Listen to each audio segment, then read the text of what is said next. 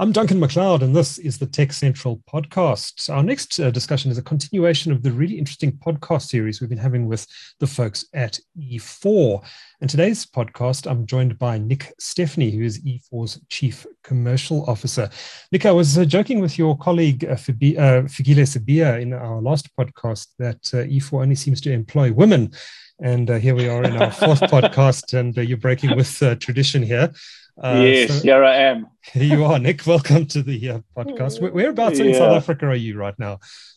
I'm currently in Johannesburg. Oh, you're in Joburg, same as me. Okay. Yeah, in Joburg, yeah. Impossible to tell these days. We used to do these meetings in person, but now... Exactly. You've got no idea where anyone is except if their background screens change. Then you can kind of guess. But the rest is I had to interesting check. times. I could have checked. Outside of that window could have been a Mauritian beach. Yeah, that would have been nice. We'll have to plan this better next time. Right? Exactly.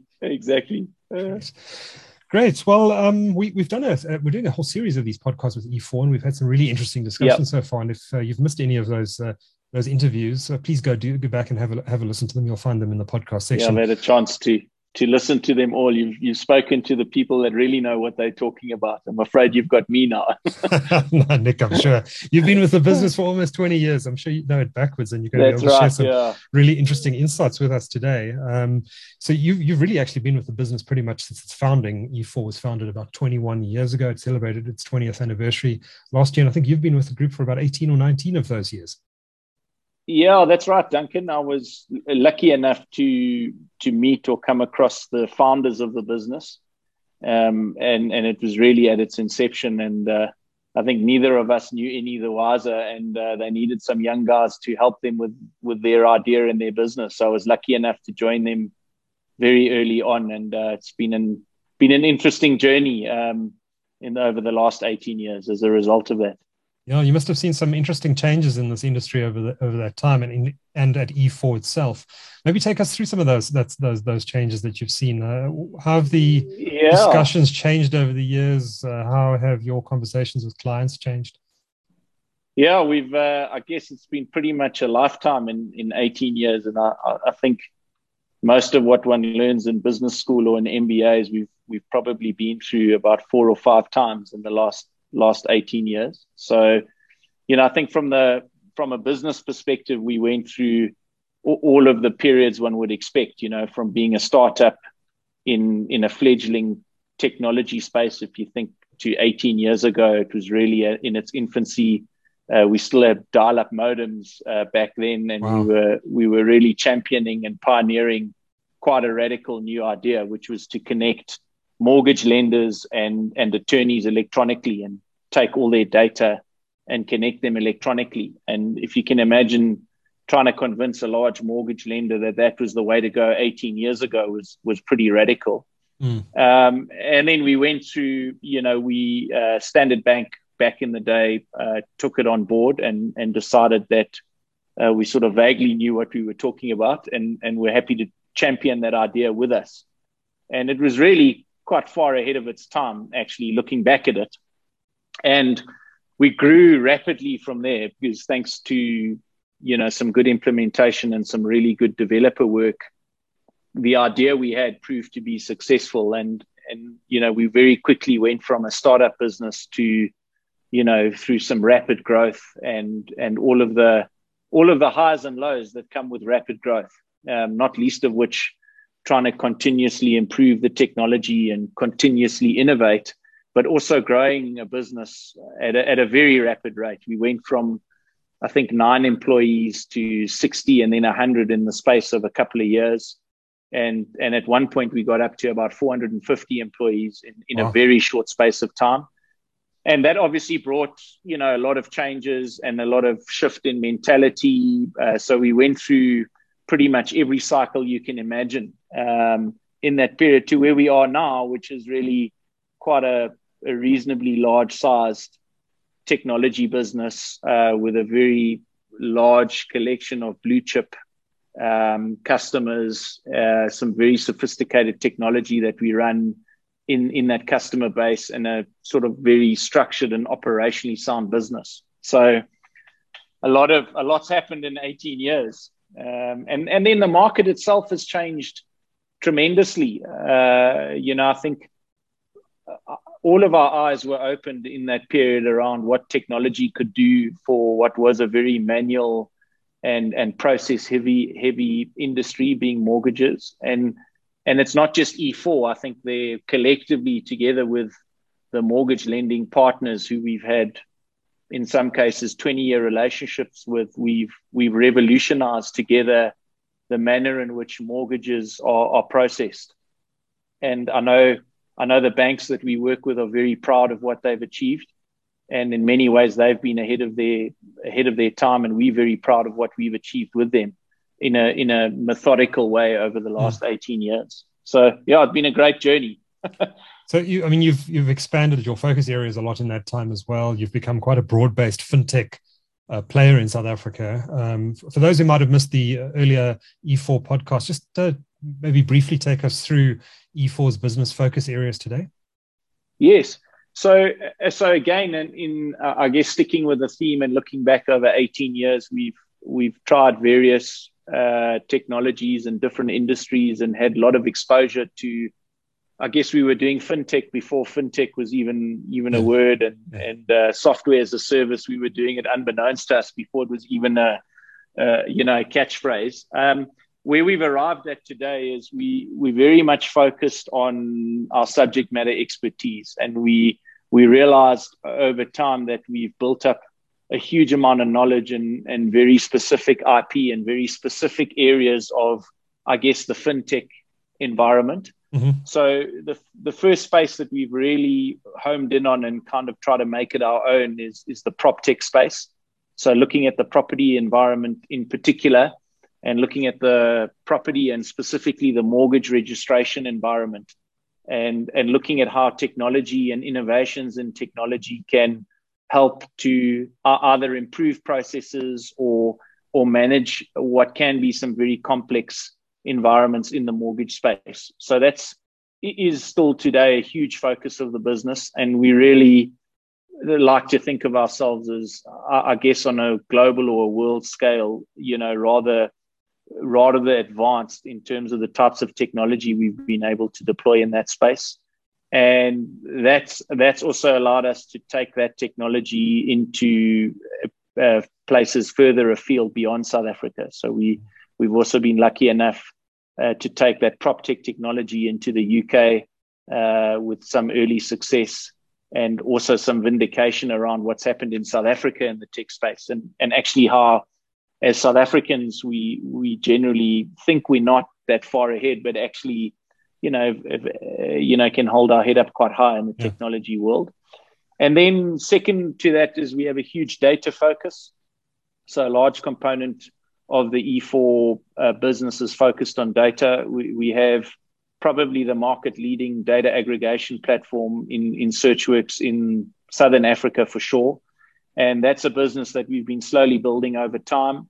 And I guess we could foretell that data would be one of the great drivers. And nowadays, everybody's talking about, at first it was big data. It's not even big data anymore. It's analytics and building insights into data. So we built that as a parallel or ancillary business and service that also complements PropTech, but it has a much broader focus in the data space. And there we're servicing financial services across the board, and have had a huge amount of success, but also see a great future for the data business. So huge amount of data at our disposal that we package, repackage, analyze, and then build into core banking processes. Mm-hmm. And then in line with that, we have a couple of other initiatives that have been underway for the last year or so that are proving, to be pretty successful, although early stage. So we got quite heavily involved in the RegTech space, so regulatory technology. And that was born out of the property business, where we understood the need for digital platforms to onboard customers for credit lending and all the services that were required around that. So we built out a RegTech capability, and we plugged that into the PropTech space, but that also has much broader applications. So if we think of digital banks in South Africa, there are a lot of them, both in the incumbent space and new players. At the end of the day, they've got to onboard a customer. They've got to go through a FICA process. They've got to go through an AML process. And if you and I were a customer, we've got to verify who we are. So we combine our data capabilities as well as some of our general fintech skill sets in building out a RegTech offering. And then lastly, although it's linked to the PropTech environment, we're building out a consumer platform for lending. So our first initiative there is directly linked into the property space, and we invested quite heavily in building, I guess, a mortgage application platform, so mortgageme.co.za, which we think is the first of its kind where the South African consumer can apply directly for a mortgage. It links into all of the mortgage lending institutions in South Africa and can have a digital experience in applying for a mortgage. And the back end to that is rather sophisticated in that it utilizes all the services and data sets and technology platforms that we've built up over the years. So that's kind of the core focus of the E4 business at the moment. And then I guess lastly, I mentioned our foray into the global or international scene in the UK, which is essentially a combination of all of those skill sets and 18 to 20 years worth of learning and taking that into a brand new market, which is the UK. Yeah, so that's where we're at today. Okay, so how big is your UK business to date, and is it a fairly new operation you have there? And are you looking at other international markets as well? Yes, so it's a relatively small business at the moment. We kind of taking it relatively slowly in the sense that we're using South African rands to invest in a UK or a pound-based environment. So we've had a long history of offshoring our business. We've had a lot of experience in starting new tech businesses overseas. So we've kind of used all the learnings from that and homed in on a real opportunity in the UK. One of my partners in the business and a long-standing executive member has moved over to the UK to run the initiative. And then he's supported by a team of 10 developers. We have a development capability in Mauritius as well as South Africa to build that out. And we've just recently signed on one of the largest mortgage lenders to run a proof of concept with us. They've been a great partner to have. And we're in the process of running a rather sophisticated service with them to also look at automating some of the back end and more process heavy mortgage process environments for them. So very exciting, early days, but very exciting for us, Duncan. So you do have a presence in Mauritius? We do. So we could easily have done this call from there. I see the flights have just opened up. So you and I could have been on a plane and done the call from there. We've had an office in Mauritius. I'll get the numbers wrong, but it feels like a very long time. So we'd have a very strong developer skill set and capability in Mauritius, as well as South Africa. So I'd say of the current 200 odd employees, half of them are tech or developer focused, right, and based in and around South Africa. We have offices in Johannesburg, Durban, and Cape Town. And then in parallel to that, we built out a business with developer capabilities in Mauritius. And we have a team of 10 in Mauritius that work as E4 out of there. Nice. And build a lot of the new technology for us. So I guess in some senses, although very South Africa focused, we kind of utilizing the best of what the world has to offer for us. Yeah. Also been a very interesting journey that. Yeah, interesting indeed. Let's circle back a little bit. We were talking about the company's 2021 year history and all the changes that you've seen in that period of time. But I imagine the last 18 months have been particularly interesting in terms of some of the changes you've seen with obviously the COVID-19 pandemic that I'm alluding to. Absolutely. How ready was E4 for that? I believe as a digital company, you were more ready than most for the whole work from home situation and some of the impact that has had. But how has it impacted your go-to-market strategy, the way you work with clients, et cetera, et cetera? Yeah, I think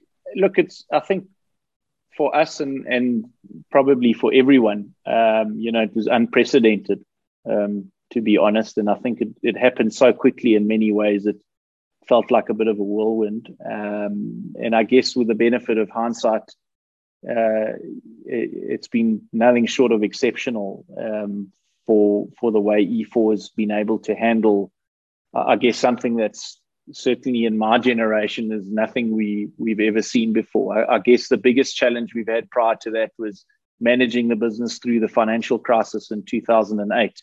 Yeah. So although the challenges were similar, the reasons were and are very different. So specific to COVID, from an operational perspective, it was phenomenal how well the business managed to change to a totally online environment. We managed to get, in the initial lockdown, get everyone out of the office and get the entire business up and running in less than a morning.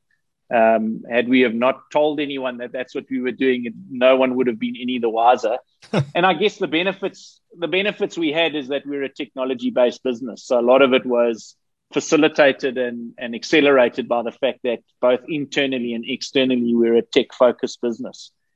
So that was relatively plain sailing, if I'm honest. And then another huge plus for us is we have, as I mentioned, very long-standing, deeply entrenched strategic relationships with our core clients. Yeah. So, and that was hugely beneficial in the seismic shift. While our banks, for example, were also dealing with the impact and the unknowns of COVID, at least E4 was a very well-known entity, and we are very well aligned and have worked with each other for a very long time. So that, in fairness, helped to smooth the change in terms of either go-to-market or stabilizing the market. I think we both got a huge sense of comfort in terms of the change that was precipitated by COVID. And then, if anything, for E4, we've seen an acceleration in delivery and an acceleration in the need for technology. So we run quite a sizable pipeline and quite a large innovation funnel at any point in time. We usually, in some cases, have rather long cycles. It takes a couple of years for some decisions to be made around really new innovative technology because, A, they require massive amounts of investment, but they also require a lot of buy-in from banks to make a lot of changes. And what we've seen, thanks to or due to COVID, is that a lot of that's been accelerated. So our pipeline that maybe looked for delivery in 2023 or 2024, we've actually had to bring forward and deliver at the request of a lot of our clients and partners a lot earlier, which obviously on the one end has been great news for the business. So the business itself is, I hesitated to say it too loudly because I know it hasn't been like this for everyone, but we've done exceptionally well in the last 18 months. But at the same time, it's also meant that we've had to, scale in line with that growth. Sure. So look, overall, on balance and looking back at it, very, very well handled by the team within E4. We've got an exceptionally skilled set of people and dedicated group of people in the business. They help to make that happen. And overall, we've been very fortunate, very, very fortunate. I'm really interested in discussions around the impact of these work from home measures. And many companies are talking about making this permanent now. I think PricewaterhouseCoopers said the other day that employees may continue to work from home forever, indefinitely, if they want to. And some other companies have said the same. I think Twitter was one of them as well, while others are saying, no, you've got to come back to the office. We need you here because of cultural reasons. We need people interfacing face to face in order to grow our business and determine who we are. How has the cultural impact of this work from home thing been for E4, and what has the impact been? I mean, it sounds like the impact on productivity has been negligible, and in fact may have been positive for your productivity. But over a longer sort of period, what is E4's thinking around people working from home? Is it something that you'd encourage, or would you prefer to see people back in the office, or do you think a mix of the two is going to be the right way going forward? Yeah, I think it's a very poignant question. We're busy discussing that as a team as we speak, in fact. So that's that particular topic, and it's sort of arrived at the right point in time. It's a hot topic for discussion internally at E4. What do we do going forward? We seem to have managed quite well so far. I don't think it's been easy for everybody. So I don't think there's been a one size fit all, and we're very aware of and conscious that working from home in its entirety doesn't necessarily suit everyone. And I think we've been very conscious of that. I think our HR team in particular have done a fantastic job of I guess, to start off with, just monitoring and understanding the cultural impact on the business. So it's one thing to have an acceleration in productivity, but at what cost, does that come? And we've been very conscious of that.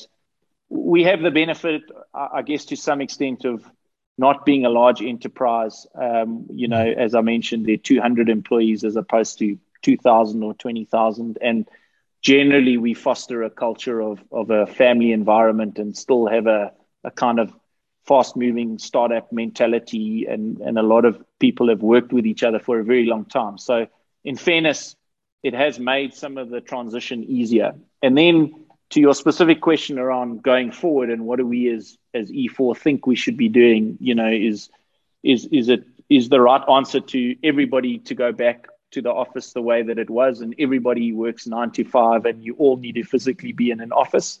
Or is the answer, look, we seem to be working quite well offline and people can meet on a needs basis? Or is there something in between? We haven't quite homed in on yet what we think will work well for E4 as opposed to what everybody else is doing. Right. We've just concluded a bit of research, both locally and globally, to try and understand what everybody's doing, whether it's PwC or Twitter, but also more like-minded or like-sized businesses. We're going to factor that into our decision-making. And then also the approach we take is to have a very collaborative one, is to also understand from the vast majority of staff, what works best and what works best for your teams. Mm-hmm. And I think within the next couple of weeks, we'll make the right call as to what it should look like going forward on a more longer term basis. But probably one of the bigger internal decisions we've got to make at the moment. Yeah. And then, of course, there's the elephant in the room around, people's views around vaccination. And, again, we all read the news and we all see what, there's some differing views on both ends of the scales around whether you can only come back to work if you're vaccinated or not, and notwithstanding people's personal views on vaccination. So we trying to factor that in and be realistic and conscious of that too. So I think some big decisions that do need to be made. But I feel pretty confident that, we'll get the right answer. I've got my personal views on what I think might happen. I won't ask you for this. No, but I think whatever decision we make specific to E4 generally works well for us. Sure. Sure. But it's very interesting times. And who knows, we're going to look back in 5 years' time, both here in South Africa and globally, and it'll be fascinating to see what everyone's done and how they've kind of rearranged to create whatever the new normal, lands up being. Yeah. It'll be fascinating to see. Our companies are going to have to make some potentially difficult decisions in the next little while. And I think so. You can already see that it's starting to come to the bubble over, some big decisions. And I think particularly where you have a large workforce with invariably varying views and the like, it's going to be, I think it's an easy decision to underestimate is my summation of it. Right. Once you dig into it, it's not that easy. Lots of potential landmines you're going to have to negotiate. Yeah. I think so. Yeah. So just last question on this topic of COVID and work from home, etc. If you how have you interfaced with your clients during this time? I mean, working in the IT space, I suppose,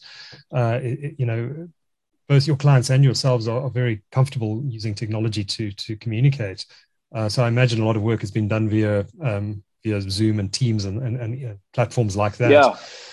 So we've Yeah, sorry, Duncan. We've all become experts at Teams, I think, it's fair to say. And most of, at least initially, especially in those sort of hard lockdown periods, and I think while everyone was trying to, find their feet, we made use of Teams and it worked phenomenally well for us. It worked phenomenally well for our clients. We have a number of touch points with our clients. So it's not just one or two individuals, and across the board, it's actually worked pretty well. And I think part of the reason is obviously the technology was available to do that, but a large part of it is we know our clients intimately. They've known us for a very long time, and specifically the individuals that work within our clients' environments and vice versa. And I think that made a huge difference, because obviously it's very different to having a meeting face to face, or sure, having a catch up over a coffee. Now suddenly, like you and I are doing, we're looking at each other through a through a computer screen.